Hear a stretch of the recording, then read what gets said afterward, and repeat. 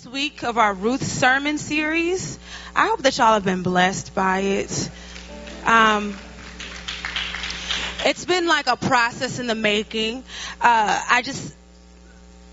Y'all, it's good to hear some good teaching, and the book is from the perspective of a woman, and I love it. I love it. So we have our final teaching, our final installment for today, and I just want to introduce, I'm not really introducing her, but I am. So I just am really grateful for Ashley Mejias. I could actually cry right now, but she's the reason I'm here. She doesn't know that. I remember one time I was in the office as an intern 1,000 years ago, and I was cold. And I was just like, it's freezing in this office. And Ashley literally took her teeny tiny sweater and gave it to me. And she was like, here, warm up. Literally like took the clothes off of her back and gave it to me. And I'd never seen anything like that in my entire life. And I just like, yo, this is a place that I have to be. And Ashley's friendship and wisdom has meant the world to me. So hear from her. Open your hearts, open your ears. I pray that God's word falls on good ground, good soil. But we got to participate in that. It doesn't just become good soil just out of nowhere. Amen. So actively engage. And let's welcome her with a round of hand clap of praise.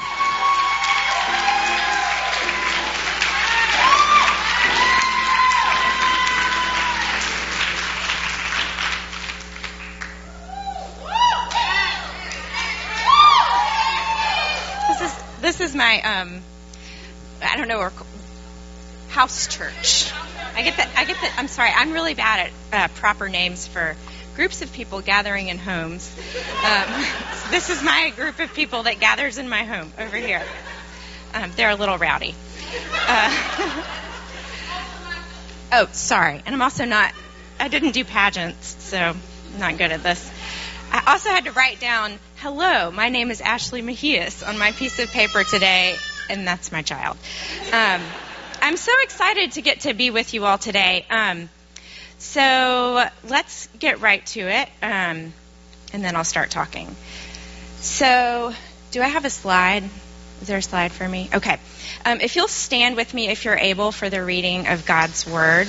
Our passage today is from Ruth, chapter 1. We're going back to where we began. We're ending where we began. Our verses are verses 16 through 22. So listen as we read from the Word of the Lord. But Ruth said, "Do not press me to leave you or turn back from following you. Where you go, I will go. Where you lodge, I will lodge. Your people shall be my people, and your God, my God. Where you die, I will die. There I will be buried. May the Lord do thus and so to me, and more as well, even if death parts me from you." When Naomi saw that she was determined to go with her, she said no more to her. So the two of them went on until they came to Bethlehem. And when they came to Bethlehem, the whole town was stirred because of them. And the women said, "Is this Naomi?" She said to them, "Call me no longer Naomi, call me Mara, for the Almighty has dealt bitterly with me. I went away full, but the Lord has brought me back empty. Why call me Naomi when the Lord has dealt harshly with me, and the Almighty has brought calamity upon me?" So Naomi returned together with Ruth the Moabite, her daughter-in-law, who came back with her from the country of Moab. They came to Bethlehem at the beginning of the barley harvest. Friends, this is the word of the Lord. Thanks be to God. Okay, have a seat. All right. So, as I said, my name is Ashley. My family and I have lived here in the East End for about 8 years, or a little more than 8 years, and I haven't been around much lately because I have been preaching at a Korean church.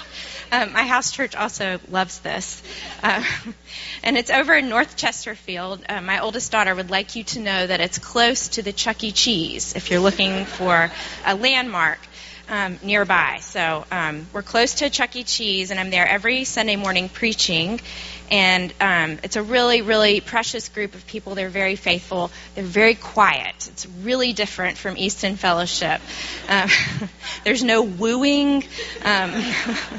They're extremely devoted to mission. But it's definitely been a different experience, and I've really missed getting to be here with you all. So I'm there every Sunday, and then I also am with my house church every other week. But I've also been listening to the sermons that you all have been listening together to each week on the book of Ruth for the past 5 weeks, and this week makes 6. And I kind of can't believe that I get to do the concluding message. That is really exciting. So I feel really blessed to get to do that, in part because I love the book of Ruth. I think it's kind of a standalone book in our entire biblical canon for a lot of different reasons. But also because I think that we can never talk enough about God's faithfulness to us. So before we start today, I want to do a really quick recap of the book of Ruth, just because I know in a group of this size, not everyone has been here every single week for our sermon series. So I want you to bear with me. I'm going to do about 3 minutes on the story of the book of Ruth. If you've been here every week and this is repeat, you can play whatever, like you can do word warp on your phone or text your buddy across the way. That's what I would do. Here we go. Okay. Our story opens on a nice Jewish family. They have a problem. That problem is famine, and it hits Bethlehem, which forces Elimelech and his wife Naomi to move east to Moab with their 2 sons. They live there for about 10 years. The sons get married. They marry Ruth and Orpah, and during this time, everything's okay. Or so it seems. One by one, Elimelech and his 2 sons die, and this leaves Naomi, Ruth, and Orpah without a man. They're in need of help. Naomi decides to go back to Bethlehem, and her daughters-in-law pack up their luggage and they join her. Naomi begs the girls to stay behind, and while Orpah is convinced and she hightails it back to Moab, Ruth says no. She says, "I am staying with you." Her devotion to Naomi involves forsaking her own God, her own people, her own land, and she leaves all of this behind to become a part of Naomi's life. Her stubbornness pays off, and Naomi lets her tag along. In Bethlehem, things are hard. Naomi is feeling down and out, so Ruth goes to glean in the barley fields. There, Ruth happens to run into this really well-known rich guy. His name is Boaz. He likes Ruth, and he offers her all these extra gleaning privileges. Boaz is also a relative of Naomi's late husband, which is pretty important because Boaz would have an obligation to marry Ruth and provide for her family. When Naomi hears about Boaz and what a great guy he is, she comes up with a plan. She decides that Ruth is going to snag him as a husband. She tells her daughter-in-law to visit Boaz at night in secret and lie at his feet. Ruth does what her mother-in-law asks. Boaz is surprised, and he sees this cute girl from the fields, and he understands that she's pretty interested in him.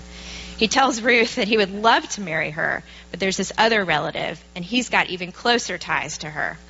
Boaz sets out to meet this guy. Everyone is left to hold his or her breath while we find out to see who Ruth is going to end up with.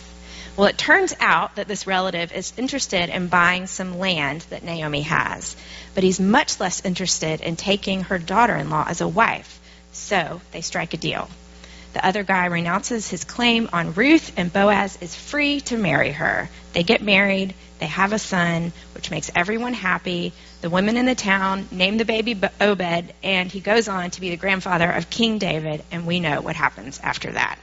The book of Ruth. Okay. So, as today we're going to wrap up our time in this book, I want to bring us back to the biblical notion of hesed.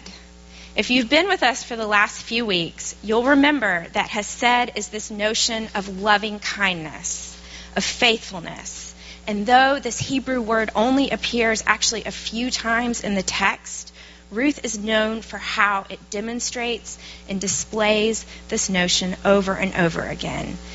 And maybe this is just an example that works in my life, but it's kind of like if you or maybe someone else in your family leaves a dairy item in your car, no matter how small it is, no matter how few of these dairy items are left in your car, it saturates the entire environment.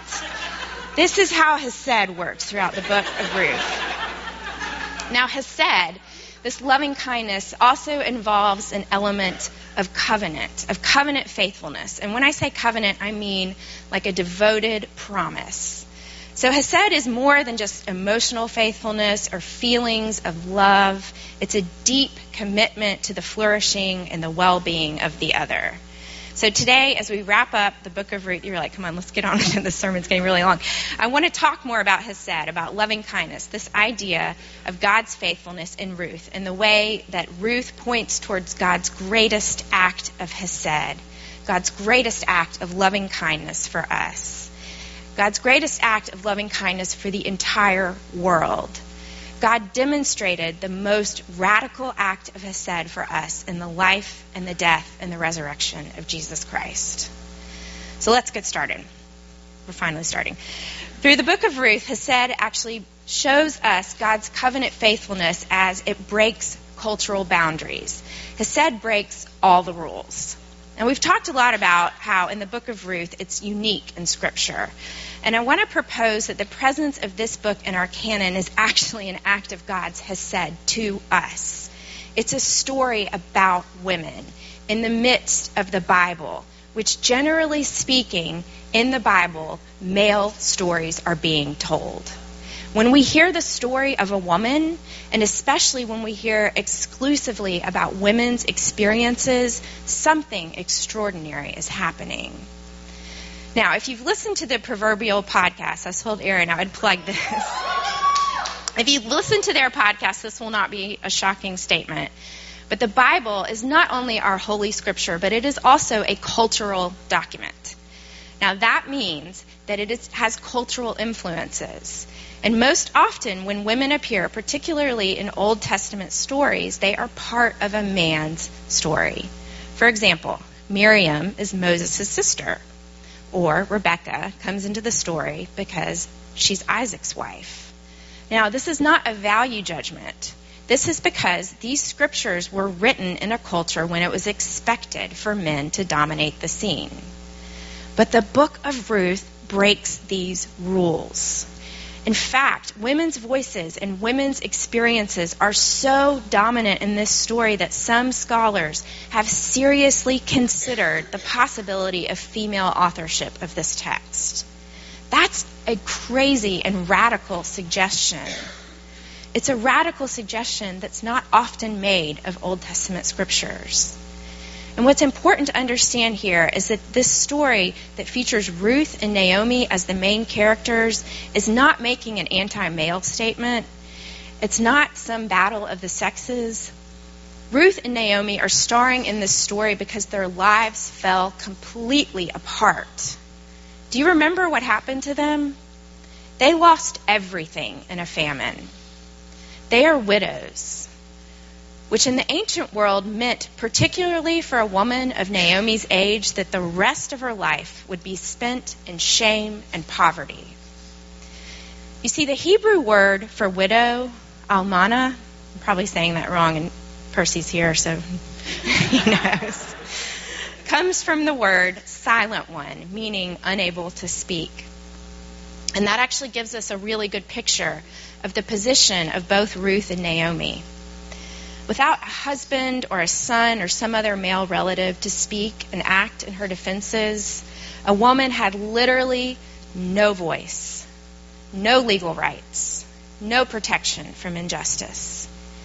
Naomi and Ruth were now quite literally the weakest members of society. And in that world, they were also required to dress the part.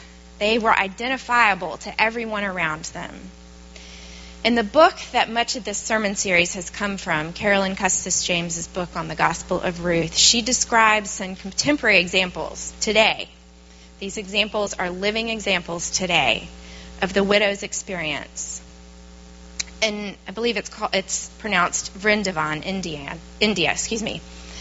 There's a place known as the City of Widows, and widows numbering in the thousands walk the streets with shaved heads, wearing white saris, carrying begging bowls. These women have been discarded by their families, and they are living in abject poverty. She tells the story of one woman who was widowed at the age of 17. She has been walking the streets and chanting and praying and begging for 40 years. These women have been thrown out of their homes, or they've had to flee vindictive family members. They're often the victims of physical and sexual abuse. One widow said to her, "When we were young, we never imagined that this would be our end. I am full of shame when I beg. I think I am from a good family." It is the same, though, with all the widows here. Our usefulness is past. Friends, this was the life that Naomi and Ruth were facing. The cultural boundary that is set for these widows in this place in India was the same cultural boundary that was set for Ruth and Naomi. And yet it is here that we see God's hesed, God's loving kindness, God's deep commitment to Ruth and Naomi, and how it goes beyond cultural boundaries. Ruth and Naomi became the ones who would creatively and innovatively advance God's purposes for the world. Again and again throughout the scripture, we find that our culture's view of people clashes right up against God's view. And we see this in the book of Ruth. God's view and purpose and hesed for these women, for Ruth and Naomi, was light years away from what the culture around them intended. And I think it's important to say, especially in our context, in the East End, where we are often faced with cultural boundaries of race and class and gender, that this wasn't just about the ways that they could be kind to widows or ways to treat them well. God's hesed encountered Ruth and Naomi as full image bearers, despite what the culture said about them.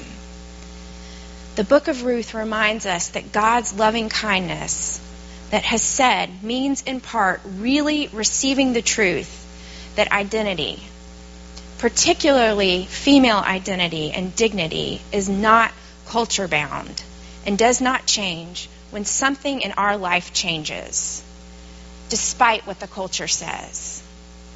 And our culture, friends, assails this left and right. Friends, we live in a culture where female identity is extraordinarily fragile and fragmented. Women are constantly being assessed for whether we are a single mom, whether we're too big or too small, whether we're too loud or too quiet, too old or too young, if we haven't gotten married, if we're divorced. Do we work or do we stay home? Do we work too much? Do we do enough around our house? Do we have children or do we want them? What's our sexual history? Do we spend enough time with our kids or our friends? Is my skin too dark or too light? Is it too wrinkly or too saggy? What about my hair?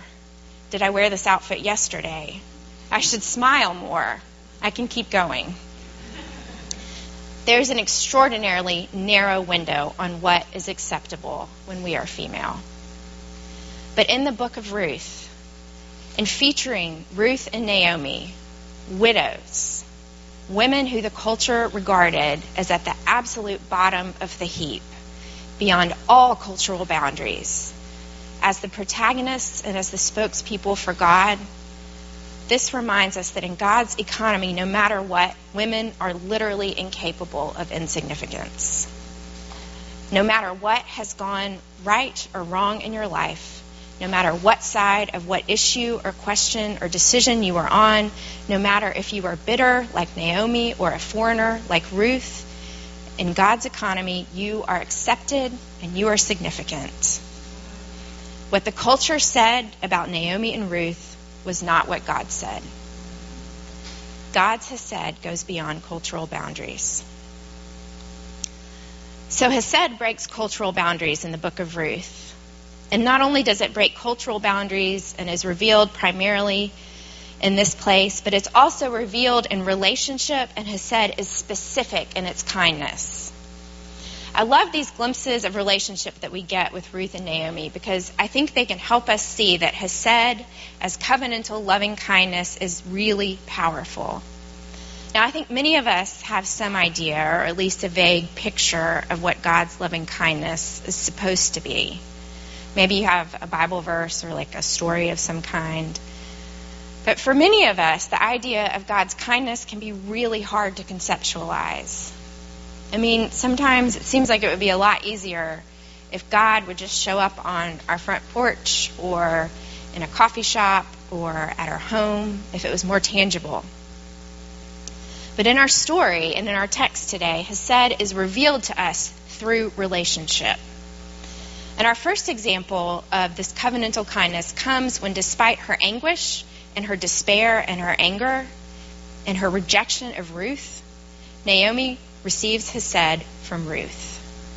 Now remember, Naomi is angry and she's sad and she's working really hard to get Ruth to go back to Moab. And once Naomi had lost all the men in her life, she was essentially alone. And in sending back her daughter-in-law, she was doing what made the most sense for those women. And it's at this moment that Ruth says to her, "Do not press me to leave you or turn back from following you. Where you go, I will go. Where you lodge, I will lodge." The Hebrew language that Ruth uses here is language of a covenant. It's a promise. And what I want us to see is that Naomi does not do anything to deserve this. She had just told Ruth to go home.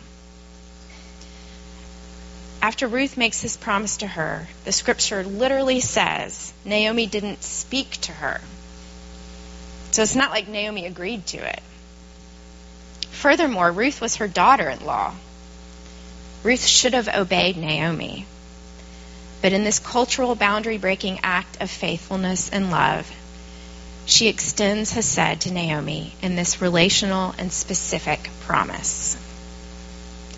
I want you to think about moments when you have seen Hesed in your life, where you have seen people show up for you with this kind of covenantal faithfulness. Friends, this Hesed has a fullness that extends beyond charity. It goes beyond what someone should do. Hesed is virtually always this kind of love that is lived out. It's love that has skin on it. Does that sound familiar to anyone? Do we know something about love with skin on it? The right answer is Jesus. Friends, this relational, specific loving kindness is self-giving, and I want to be really clear about something, particularly for the female experience. Hesed is sacrificial. It's a giving of the self for the other. But it is not a lack of boundaries or living your life only for other people. This is another reason why I think it's so beautiful that we have this book of Ruth as our text for this. In this book, we see Ruth standing up to Naomi when Naomi tells her to leave. We see Ruth asserting herself in her acts of Hesed. A lot of times in our Christian context, we talk about the need for us to give of ourselves, to die to ourselves. The assumption is that we're all too selfish, we're all too prideful. And love means that we need to give up ourselves. We have to be selfless. But I think that there might be a problem when we talk about this universally. It's as though all of us are the same. This doesn't always reflect the female experience. Now, I realize I'm speaking in kind of gendered generalizations here, so you just have to forgive me. But many times, the female experience is actually quite the opposite of the male experience. Many women already live a life that's so oriented to others that when we're told to surrender ourselves and serve others, we're just being told to do the thing that we're already doing too much of. So much so that at times there may not be much of a self left to give. And that's not to say that we're not sinful. It's just that our sin patterns might look different. Maybe we aren't overly oriented towards ourselves, but we are overly dependent on others for a sense of ourselves. Maybe there are different temptations to sin. Maybe it's not pride or power, but we're sentimental or underdeveloped in terms of who we truly are. Friends, true Hesed, true faithfulness, true giving of ourselves requires requires that there be a strength of self for us to give in relationship. Now, I've had this really unique privilege of witnessing Hesed in my group of people that meets at my house every couple of weeks, with these women who have attended faithfully in my house church. And I have seen them, and their friendships extend far beyond the context of our house church, and I can't look at them or I will cry. But I have seen them offer themselves in covenantal loving kindness to one another. And they've offered this through deaths, through relationship strain, through economic hardship. I can go on. And Hesed in relationship means offering your strength of self, not making sense of tragedy or pain or poverty, but bearing with one another in the midst of this place and gesturing towards God's loving kindness. I've watched these women be specific and be in relationship. I also saw Hesed, covenantal faithfulness, loving kindness, in a different way this past May. Alex and I and some others in this community work with a community bail fund. And that work has brought us into contact with some other organizations that bail people out who are being held on low cash bails. And a few weeks before Mother's Day, this past spring, one of those organizations asked us to help with a Mother's Day bailout. The commitment of this organization was to bail out incarcerated black women who are in mothering roles in their community. And the purpose of doing this particular bailout was to respond to and to act in faithfulness to these women who have been the bedrock of their own communities. Their definition of motherhood was broad. You didn't have to just be a biological mother. You could be taking care of a parent or a relative or anyone in the community. But these women who have long been overlooked, these women who have long been overworked and overtied, they were the ones who were now being responded to in a way that was excessive, that was specific, and that was loving kindness. The referrals came through relationships, and the act of loving kindness, the Hesed, was this free bail. Women were welcomed home and were given a reception, a party, a few weeks later, and were reintegrated into their families and their work lives and their home. Friends, this is another way that I see Hesed in the world. This points to me, it doesn't point to me, sorry, it points in my mind to the specific and relational Hesed of God. So finally today, I want to close by reminding us that the Hesed, the loving kindness of God, His covenantal faithfulness in Ruth, gestures towards God's great Hesed for the world. This Hesed is that we can know and receive eternal life in the life and death and resurrection of Jesus Christ. Friends, Hesed is both God's faithfulness in our individual lives and God's faithfulness to the whole entire world. At the beginning of our story from today, Ruth and Naomi knew only that they were facing a terrible journey. They also knew that they were facing it together. We saw Hesed in Ruth's promise, and of course they had no idea what was in store for them. They only knew that they had lost their husbands in a famine. Ruth didn't know that the consequences of her promise to Naomi would be a child whose offspring would be the Savior of the world. I say that not to imply that we can wrap up their tragedy with a bow.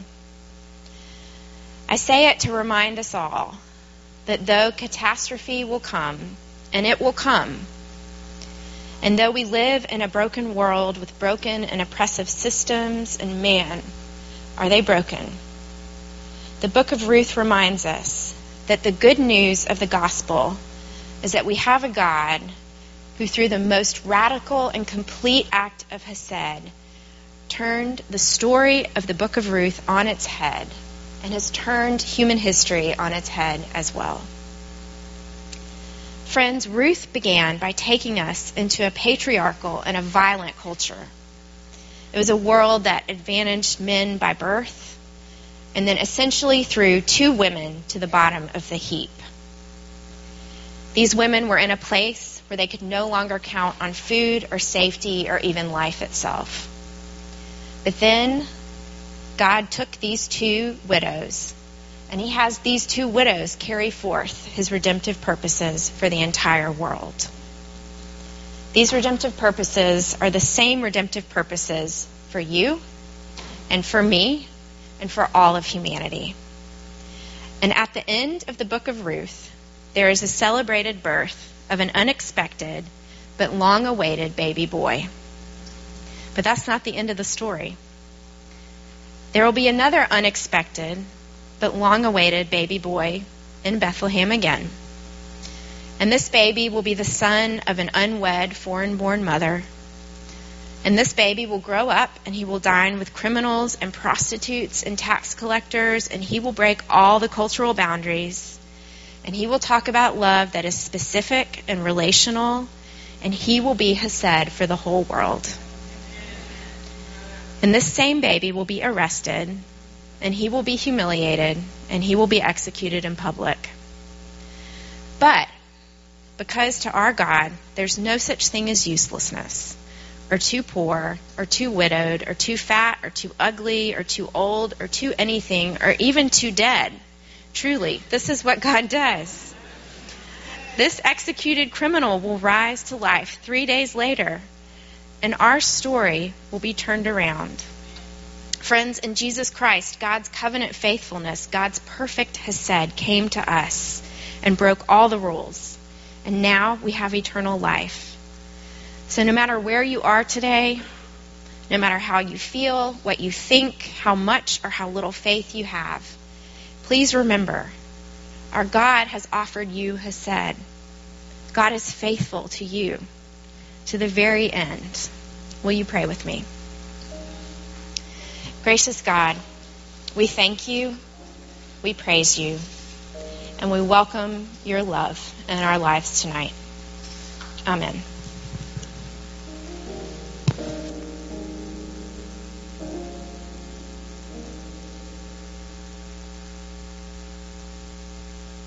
We're going to transition into a time of response and worship. If you're part of the prayer team, so if you're a staff or elder or one of the people who are part of our prayer ministry, if you want to go ahead and stand at the walls. One of the things that has struck me about the Hesed concept as we've been talking about it in the Gospel of Ruth, and then specifically what I feel like Ashley is really hitting on, is hopefully what's been happening in your heart is that you've been reminded of times in the past where you have sensed or you've experienced the loving kindness of God. But our response to that sometimes is to not go back to the source of that loving kindness because we feel guilty asking for more loving kindness. But the source of the loving kindness is the one that there is never he never runs out of the loving kindness. And I think about that very specific person who becomes the loving kindness of God in flesh and blood on earth in Jesus. And one of the questions that he consistently asks is, what do you want me to do for you?